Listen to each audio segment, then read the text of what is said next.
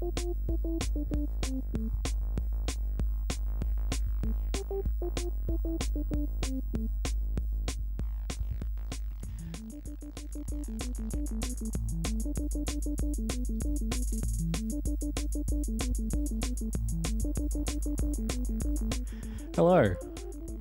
What an intro. I can get around this. This is unreal.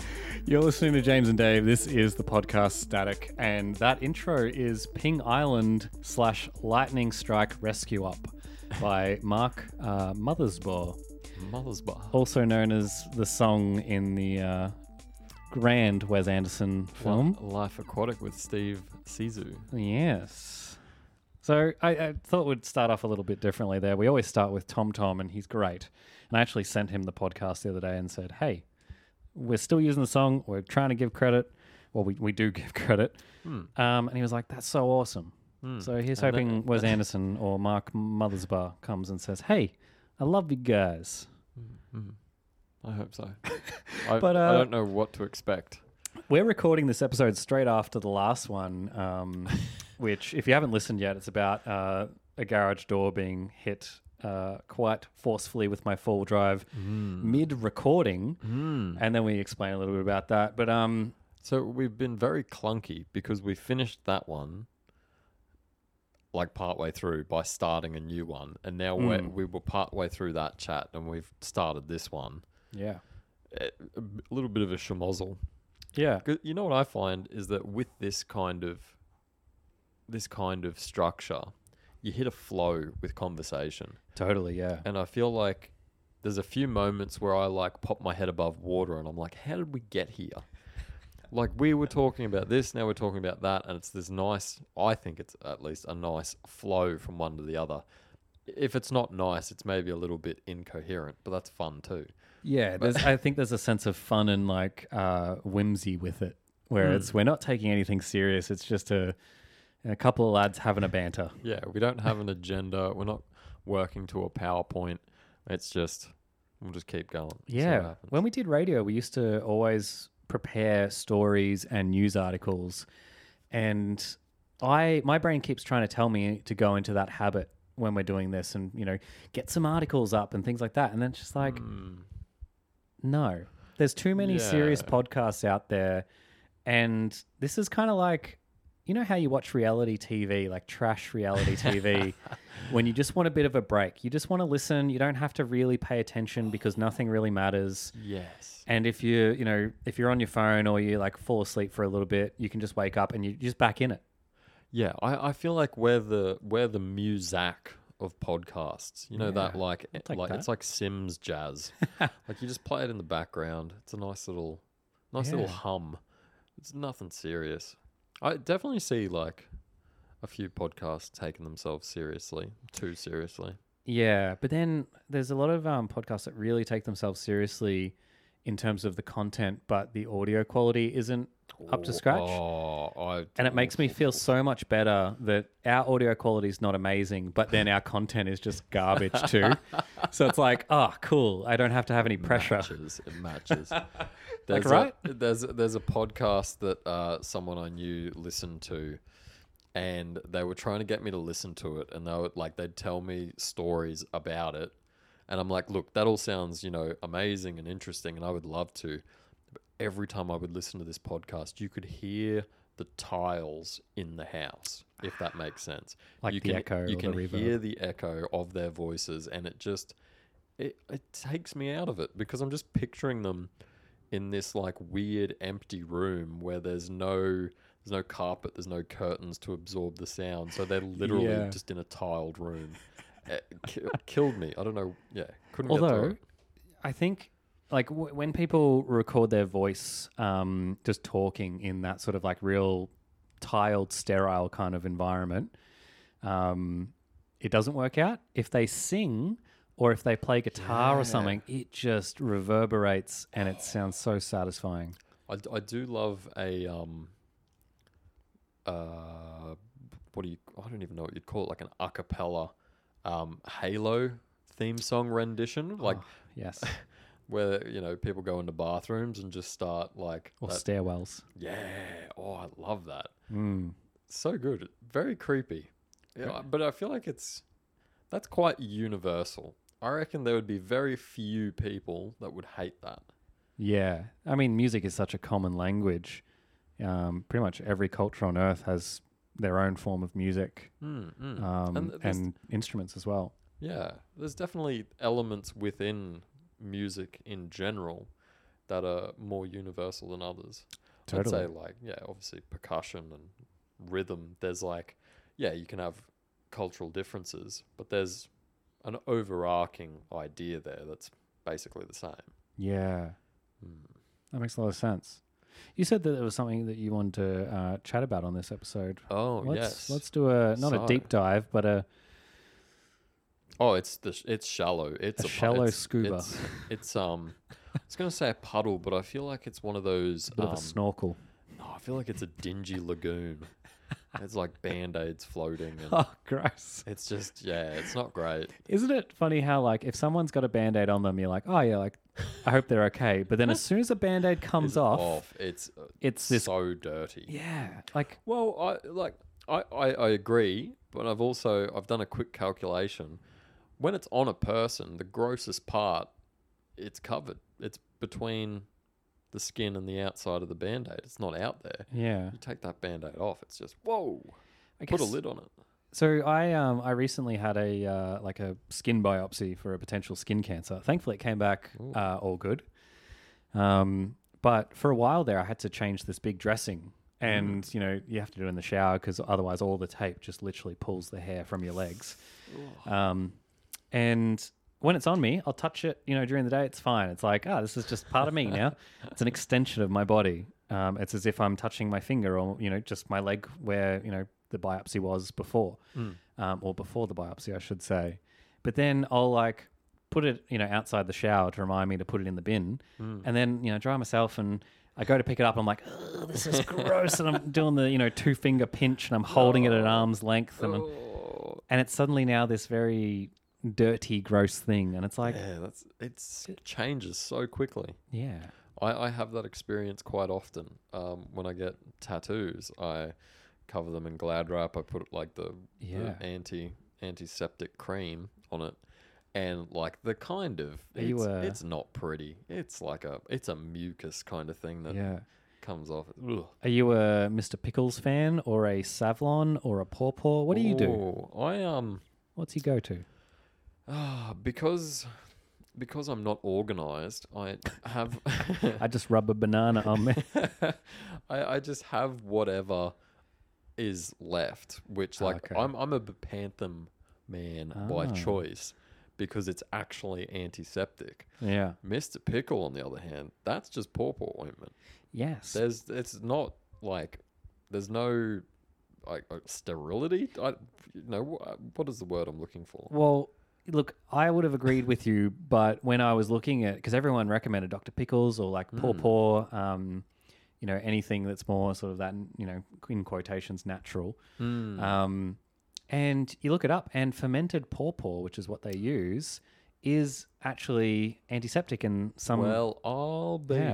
some way or shape. I don't understand the biology of it, but we've done a Okey-dokey. big tangent here, and I'm sorry about that. No, it was an important tangent because I learnt something, and I feel less bad about using Dr. Pickles now. Yeah, totally. Don't Also, use whatever you need. interesting name, Pickles. Definitely people who think it's like fermented pickle. Isn't pickle already fermented? Yeah, pickles fermented cucumber, Double fermented. Anyway. or like brined cucumber, Brian. pickled cucumber, technically. I've never heard that. That just sounds like some guy called Brian did some weird shit in his shed, and people are like, oh, he Brianed the pickle. It's like, is that Brine is allowed? literally just salt water, so it's not a brine. I'm realizing now, but it is a pickled pickle. I A thought pickled cucumber is a pickle. I thought you were doing like a role play, and you were still in that fantasy world where Brian did things to pickles, and you were just his mate. Oh, Brian's just salt water. Okay, weird insult on Brian. Oh, sorry, Brian. Anyway, I've finally done it. I've deleted TikTok. What? Deleted it. I know. I'm like beside myself. absolutely beside myself. Wow. So We've done episodes on. I was literally just listening to our episode the other day on TikToks that radiate Vine energy, oh, and you're a big proponent of that episode. I know. Look. This is the thing. Too much of a good thing. Wow. It's an addiction. Had to get away from it. A couple of weeks ago, I sent you a TikTok, which I feel like everyone should see. This is also, in saying that, this is why it's a problem. I've been sending you TikToks. I didn't know that. I'm so sorry. No, I don't. See, I'm now regressing to those people. They existed probably a year or two ago. They would like brag, like, oh, I don't actually have TikTok. I just like get the ones that my friends send me. And it's like, you don't get to quote those. You didn't scroll for hours looking for them. So I'm becoming one of them now. I just rely on my friends to get my fix. Wow. Okay. So I'm an enabler. Yeah. Enabler. Wow. Words hard. But yeah, I came across this TikTok that was like, real tongue in cheek. It was like, congratulations. You've reached the end of the For You page. There are no more videos for you. You can now log out of the app. And I remember laughing, going, haha, this should be my cue to leave. And then I sat on TikTok for another 2 weeks. And I was like, okay, I really need to get off this. I thought you were going to say you just deleted in that moment. No. And that would have been so poetic. Not that poetic. I'm 2 weeks is I still wish. poetic. It's a little bit poetic. But no, I just found like, I'd wake up in the morning, and if someone had sent me one, I'd open it. It would then open the app, and then I'd just be on it for like, I don't know, a stupid amount of time. But regardless of how long I was on it, it would just zap my brain. First thing in the morning, here's 50 different things to look at, and they're all amazing. Okay, now once you're done with that, go out and do things. And I'm like, well, I can't. Yeah. It's just, you've shown me all these amazing things. I'll just keep doing that. Look, actually, I think you're onto something, because if on the days where I work and have like an afternoon start, that morning I will just like stay in bed. I'll just watch some TikToks, and then if I do that instead of actually getting up, roughly around the time I wake up and just go and make breakfast and stuff, I feel significantly worse mentally and physically if I've just spent the time on TikTok, because an hour will go by just like that. Yeah. And I'll be like, what happened? The thing that I found interesting, so like, it's going to go down a bit of a rabbit hole. Take me down the rabbit hole. So this might get cut. If it doesn't, all good. One of the things that deterred me from MDMA was seeing other people on it. So seeing people in that state, I'm like, I know they're having the best time. But I look at that and I go, yeah, but like they're having themselves on a bit there. Like, look at that. That's a bit rough. When they're just gurning the inside of their cheeks, their mouth is just uncontrollable. Their eyes are in the back of their heads, and they're just like it's lifeless on a couch, just like. And the like disparity between what they feel and what they look like, wild. But and like, I've like been learning a lot about like addiction and all that lately, and one of the best things you can do is, okay, recognize the urge, recognize that the thing that you're addicted to, you're not enjoying that as much as you're enjoying satisfying the urge to do it. So you don't actually enjoy having a cigarette. You enjoy getting rid of the craving, getting rid of the urge. Yeah, after a while, for sure. Yeah. The initial of course. part draws you in because the nicotine is a hell of a drug. Yeah. And I don't think people really give it credit, especially I find non-smokers. Yeah, they don't get it. Yeah. For anyone that's new to this podcast, Dave and I are registered psychologists in Australia. So we should have led with that. Yeah. Well, we do, we have worked with a lot of clients in addiction spaces, and we have, you did 6 years of uni. Actually, no, we're both 7 years of uni because we pushed it out a little bit. You had a break. But anyway. Yeah. Sidetrack. Anyway. And I've met non-smokers, and they'll say, I don't understand, why people smoke. And it's like, well, actually, there's a real, pleasure and reward Yeah. system being activated in their brain. It's compelling. Yeah, from this tiny little death soldier, Yeah. Yeah. tiny little matchstick. Legit. And it is such a hard hitting one, but it doesn't last very long, which is why people chain smoke, because constantly trying to get that short high again and again and again. But Again. Yeah. as you said, yeah, once people are in that cycle, it's now to get rid of the cravings. And people that say, you know, oh, I smoke to help relieve, you know, a really stressful day at work.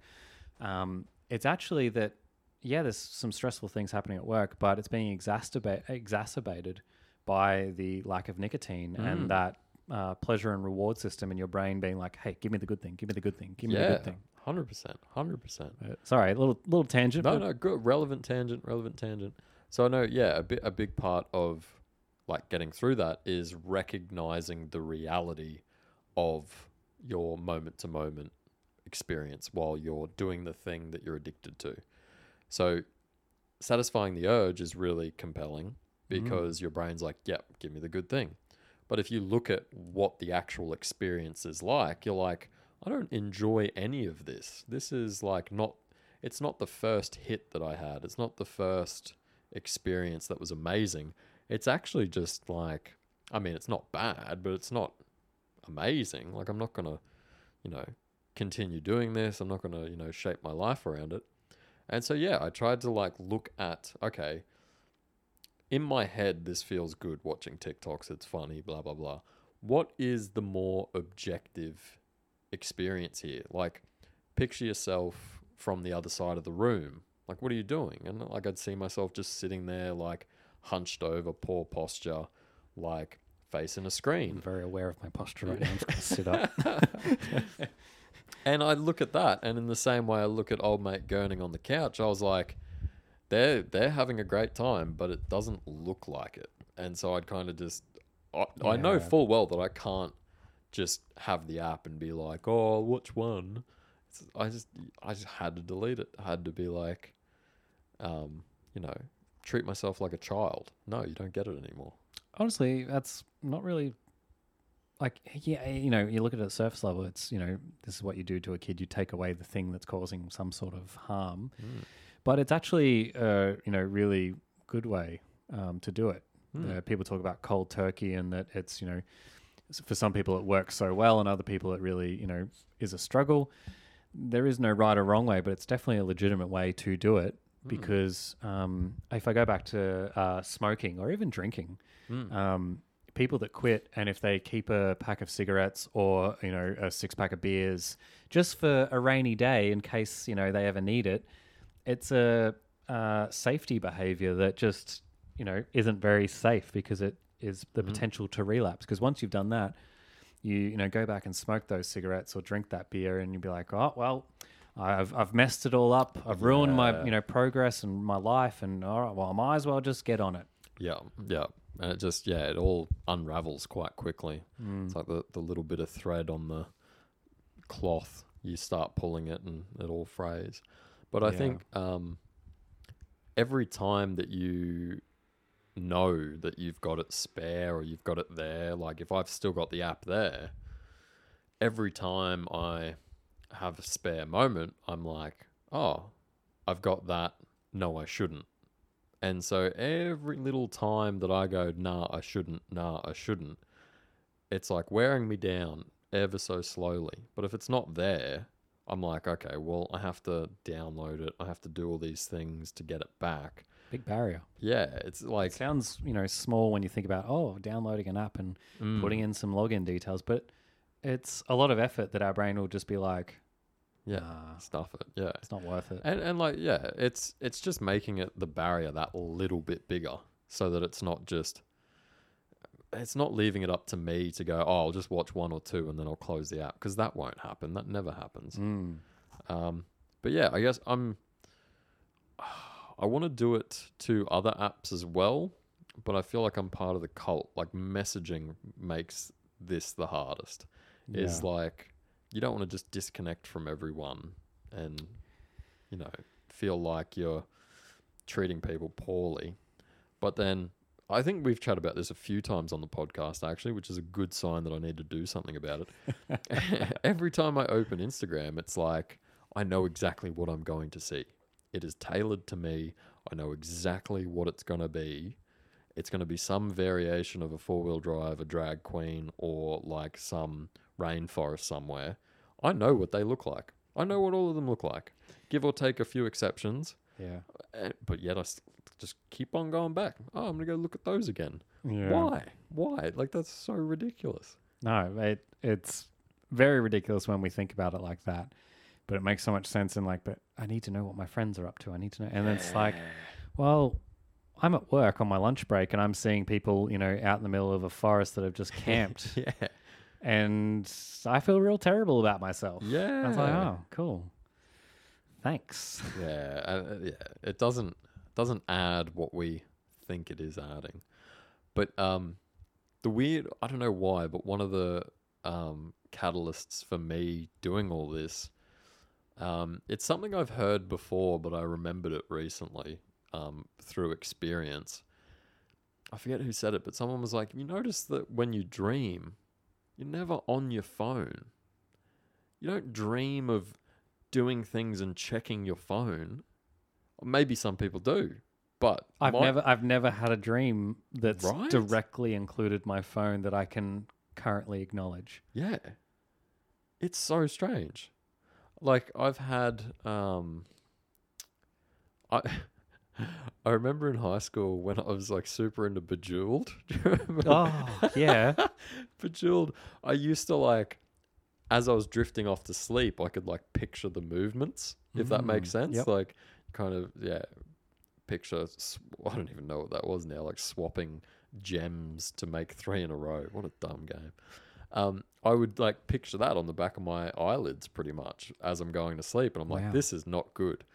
That's probably like the closest I've gotten to like unconsciously dreaming about a phone or a screen.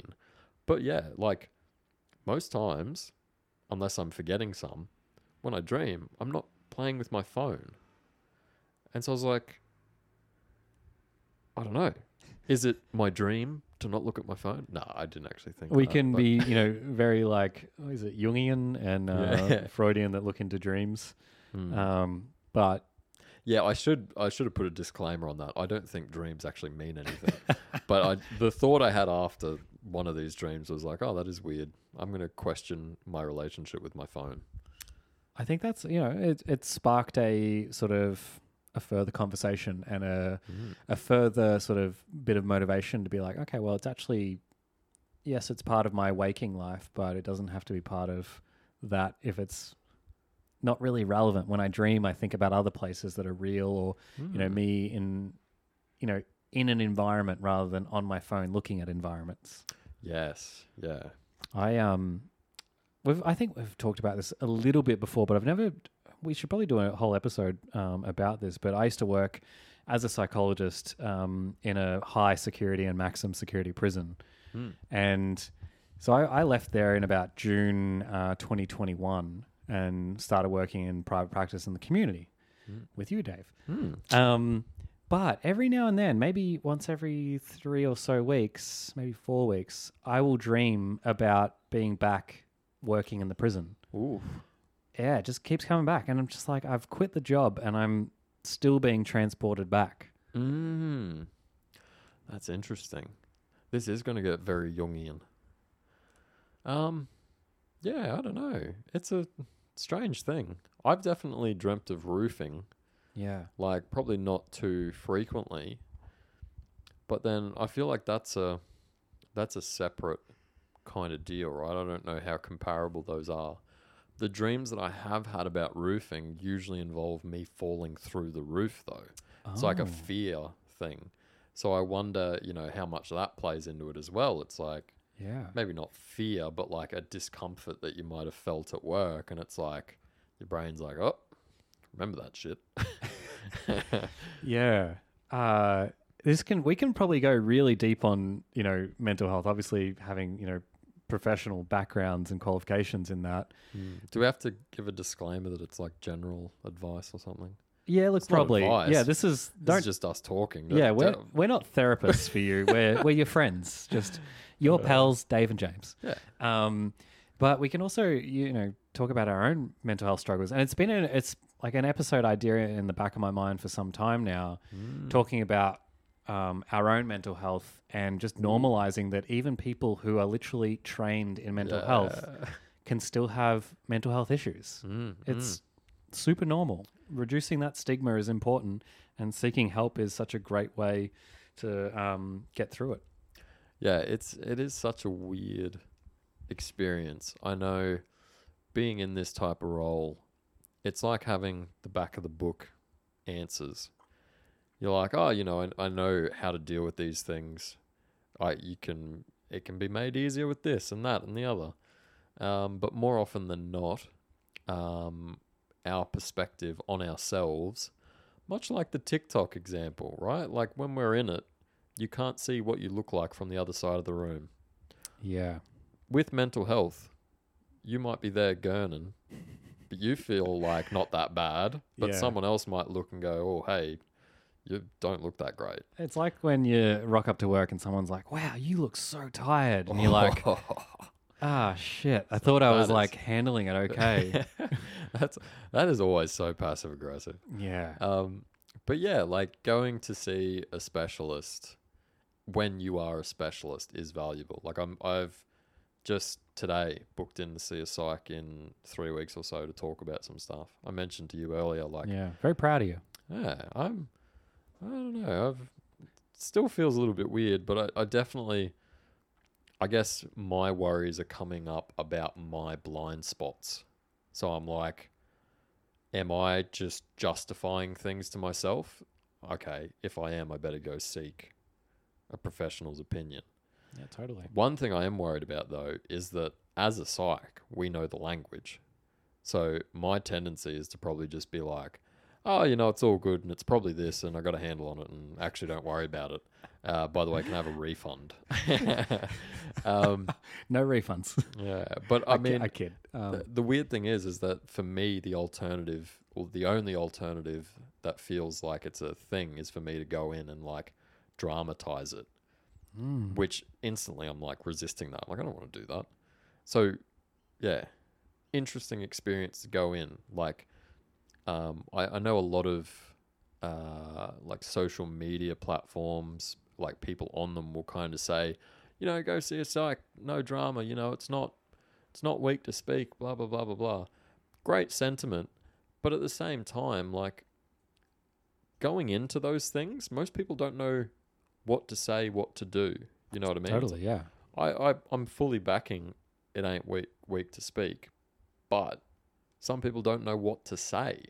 Yeah, and I always start sessions with brand new people just as a like, hey, I am completely transparent about this whole process. If you have questions about like me, my qualifications, the sort of therapy environment, the sessions themselves, the structure, ask me now, in the future, anytime. Absolutely. It's important to know more about it. And I often be really transparent in the like, hey, this is what I'm like currently thinking. Let me know if this like resonates with you or if I'm completely off, I've missed the mark. That's good too. Like if you can... Sorry, a lady just walked past. She had a 2-liter bottle of barbecue sauce in the street. Good on it. Where's she going? What sausage sizzle is Going that? to a But barbecue. On the sauce. I get distracted. Sorry, Dave, continue. No, that's okay. I think if you've had that experience, it's good to kind of help people through that and give the language.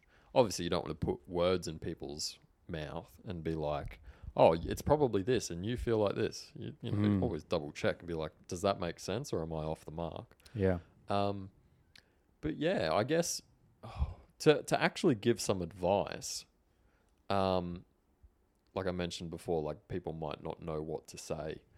My approach is to always bring to light the critique that follows what you're thinking. So like if I'm going in and I'm like, oh, okay, for me to talk about mental health, it feels like I'm dramatizing it.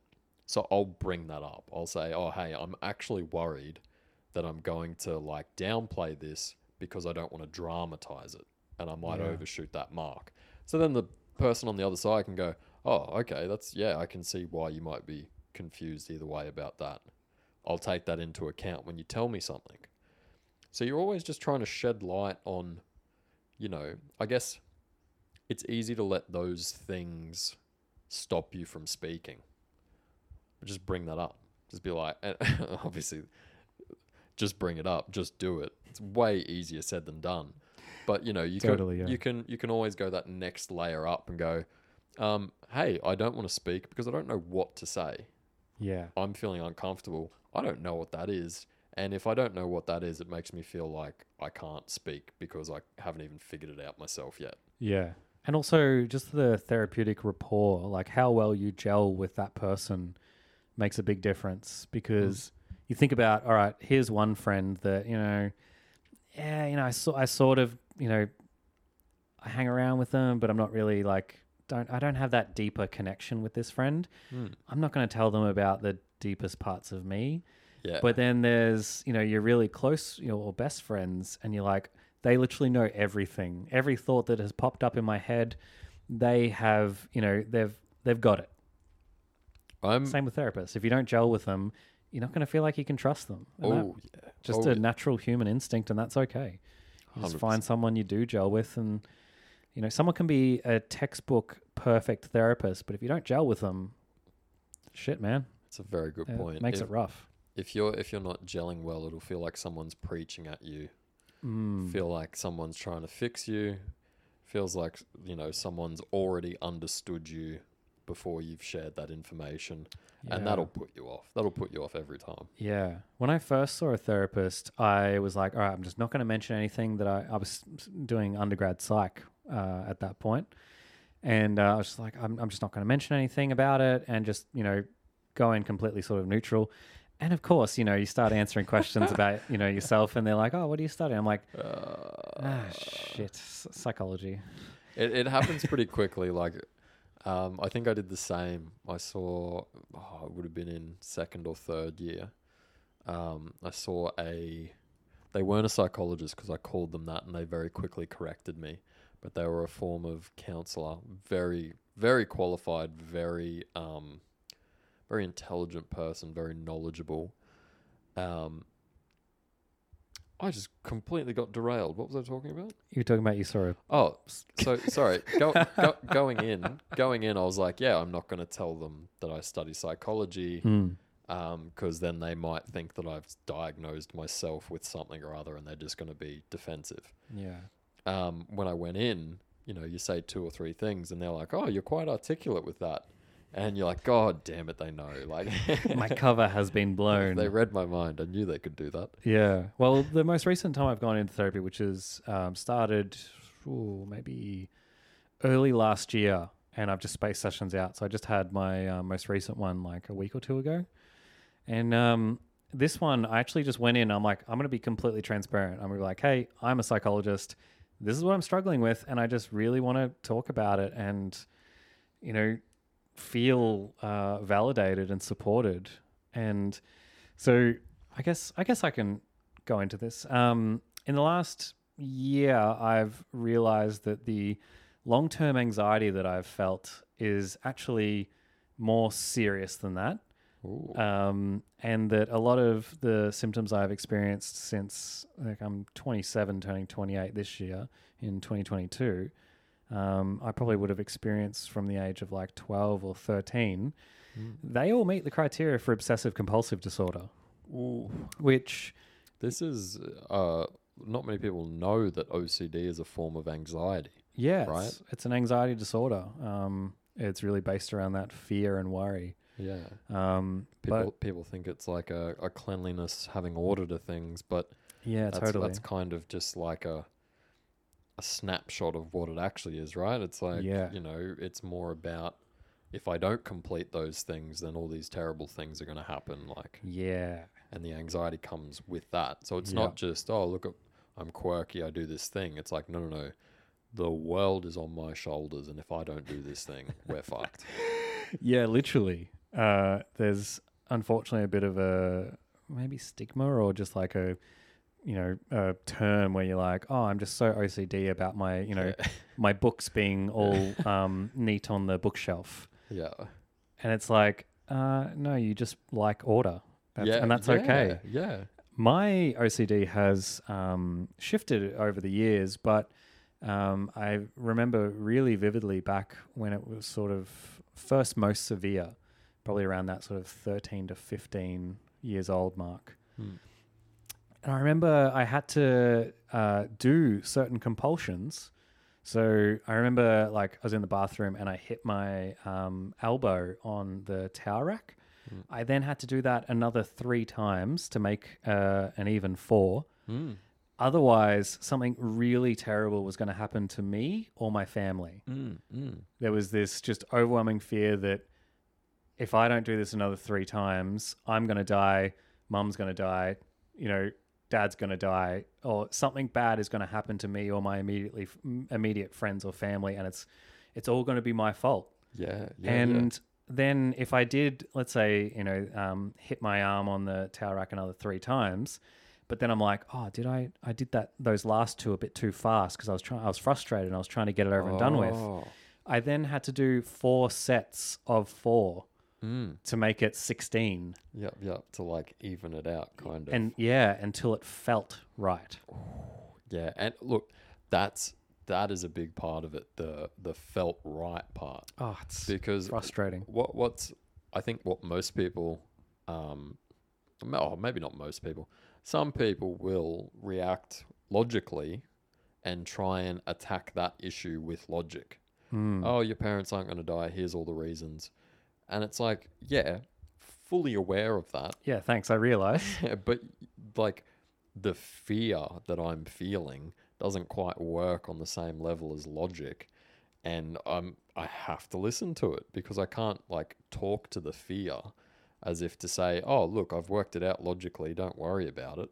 Yeah. It's like, no, you're just absolutely compelled to go with what this feeling is telling you to do until it goes away. Yeah, you get a real primary emotion of just like worry and, feeling really scared. But then you get a secondary emotion of frustration because logically that me doing this thing a certain number of times does not mean, someone lives or dies. It's very frustrating knowing that, but still having this overwhelming thing of my brain telling me, hey, you got to do the thing. Do the thing, James. Do the thing. I think this, like, there's a connection here between, like, what we were talking about habits and setting yourself up with barriers. With these kinds of behaviors, the barrier to do them is so low that you go, oh, well, I understand logically it's not going to do anything, but it's literally so little effort for me to do this, so I'll just do it. Just to be safe kind of thing. Yeah. And so, like, you're going to do it because it's an easy option. And you're going to understand logically how that doesn't connect. And then you'll tie yourself in loops with all these conflicting kind of thoughts and feelings. And then you end up just feeling insane. It's very frustrating. Yeah, you really do. Other examples of, I used to race, well, you'd be very aware, I used to race like mini motorbikes. And this was probably around that same sort of ages, 13 to 15 or somewhere around there. And school had given us, you do those little RE classes. They had given us like a little Bible, like a little New Testament thing or something. Yeah. Just a little pocketbook version of the Bible. And I would have really intense anxiety that before the night... the night before a race or training or whatever, the next day had on the motorbikes, I had to read a certain passage of the Bible. Otherwise, I was going to come off the bike the next day, severely injure myself, and then, be maimed or, suffer some sort of consequence for the rest of my life. Ooh, that was terrifying. Yeah, that was pretty rough. Yeah. It's manifested in a lot of different ways. As, I've gotten older and I've become more aware of that and I've, seen therapists and, tried medication and whatnot, It's definitely got a whole lot easier. Mm. I would say the only real compulsion I have now, that it wouldn't be clinically significant in terms of the time it takes me per day, but it's just like before I go to bed, I'll just make sure like the upstairs like doors are locked to the house, Mm. Mm. or as I'm walking away from my car, I'll just like turn back and like lock it again. Yeah, yeah, yeah. Well, that's a good example of like understanding where these things come from.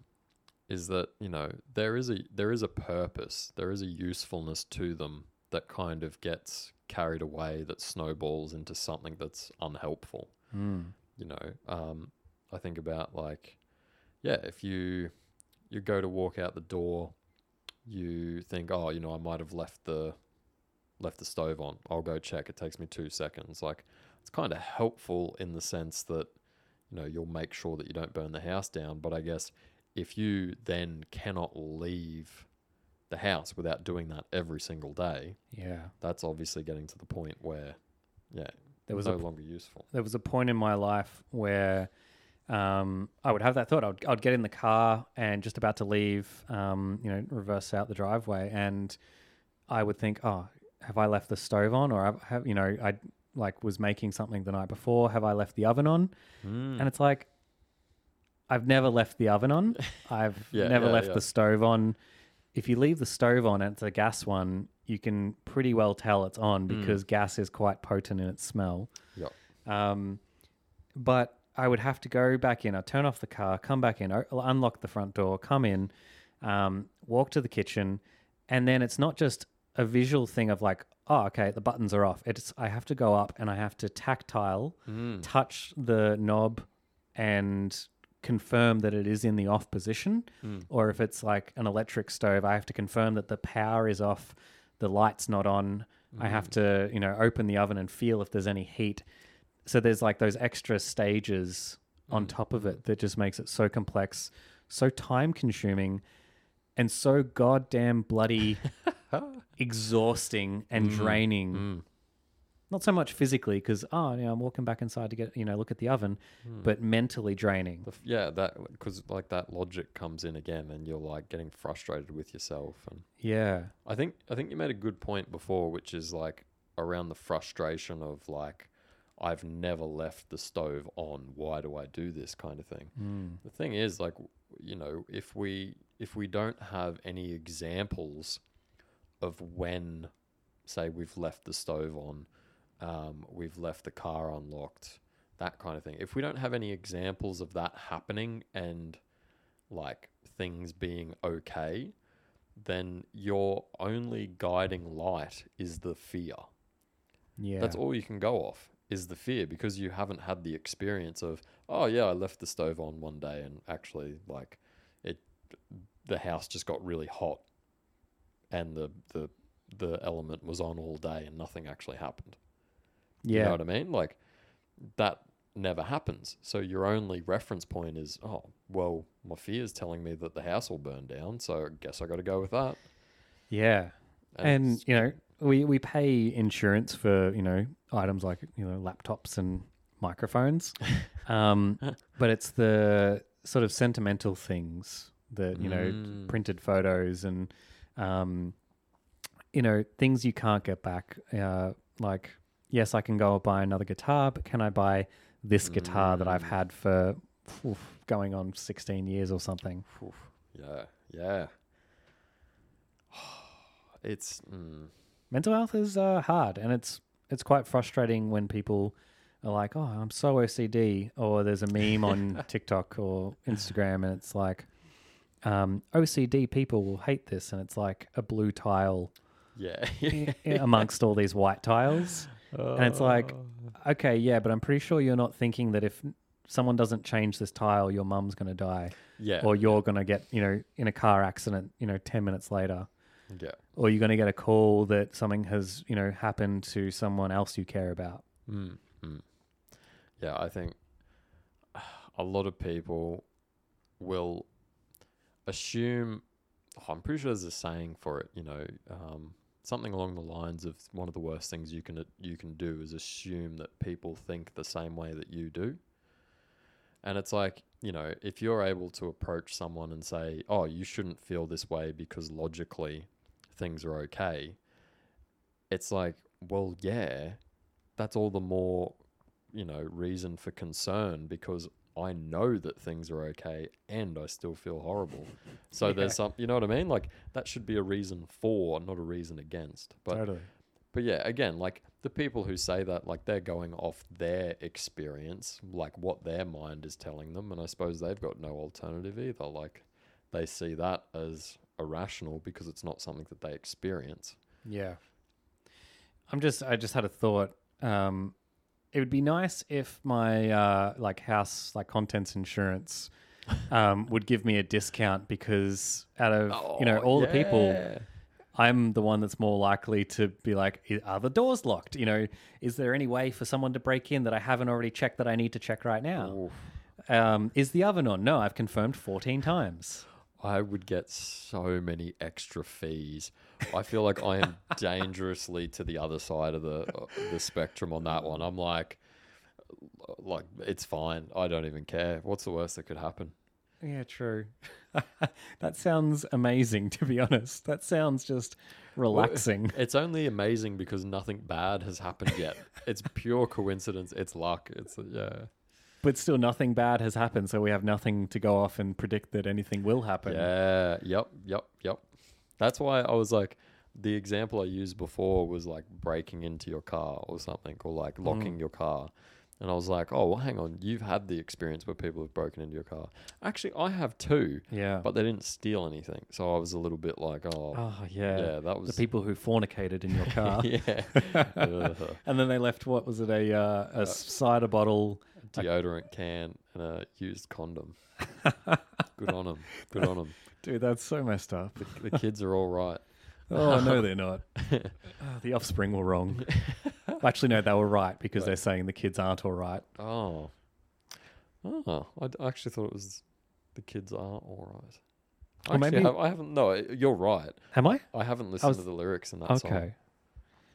Anyway, we digress. But yeah, that's something I've been wanting to talk about for a while, just my mental health and really just normalizing that it's okay to, you know, have anxiety. It's okay to have depression. It's okay to have, you know, dysregulation of your affect. It's okay to, you know, feel all of these range of things, even though they're really awful to experience.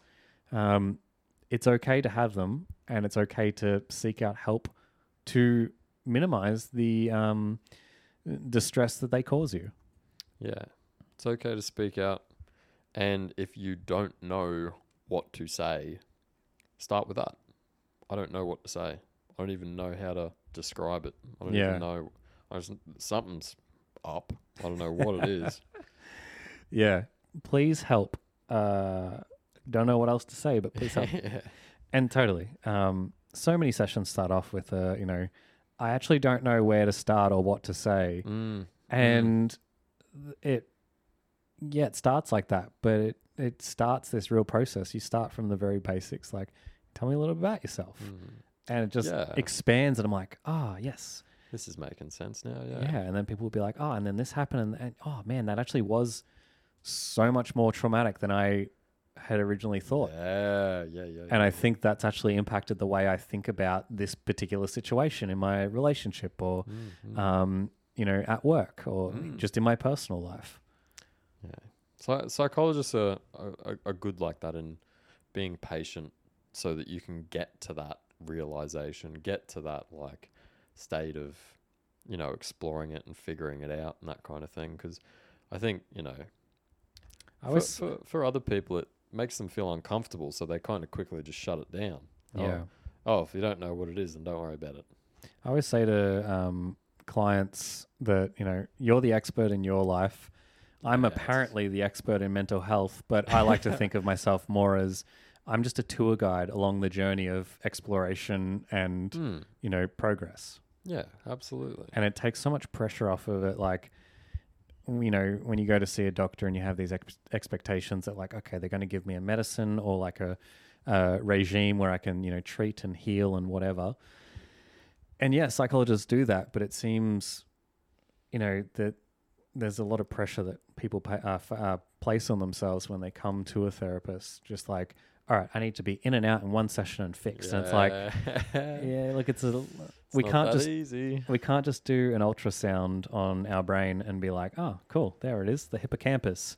It's only working at 85% capacity. And it's like, it's a bit more complex. Our mental health is a jigsaw puzzle, and all of the pieces are different shapes and sizes, but they all play an important part, because without one piece, the jigsaw puzzle is not complete. You got holes in your jigsaw puzzle. It's not watertight. It can't hold the 2 liters of sauce that old love was walking past with before. Oh, I forgot about that. Where is she going? We need to hunt her down. Who is she? Well, look, I think we've really delved into a bunch of cool topics today. I think there could definitely be a part 2 to this. Yeah, easily. I mean, this is what we talk about all day anyway. So yeah, literally, this is our bread and butter. And there's actually, I find a lot of agency and power in talking about this. Because previously it's like, my OCD brain has the power over me. But now that I'm like really trying to be more open about it, and not that I'm like, oh, g'day, I'm James, I'm this. Yeah, I'm OCD. Yep. I have OCD.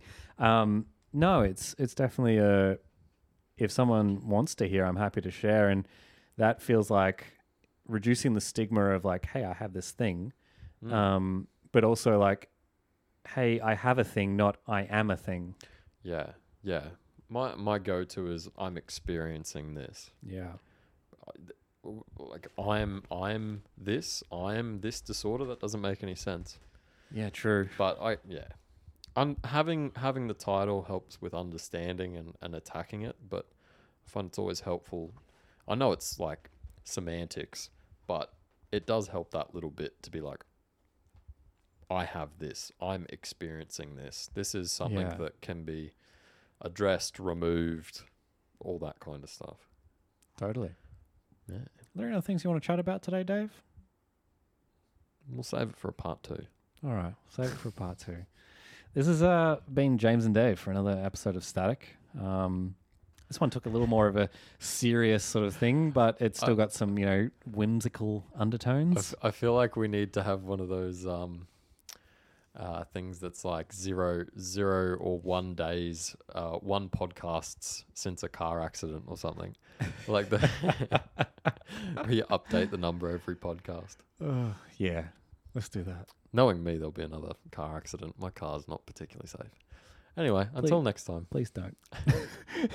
Till next time, yeah. Hope you're well out there. And this is us. Bye. Bye.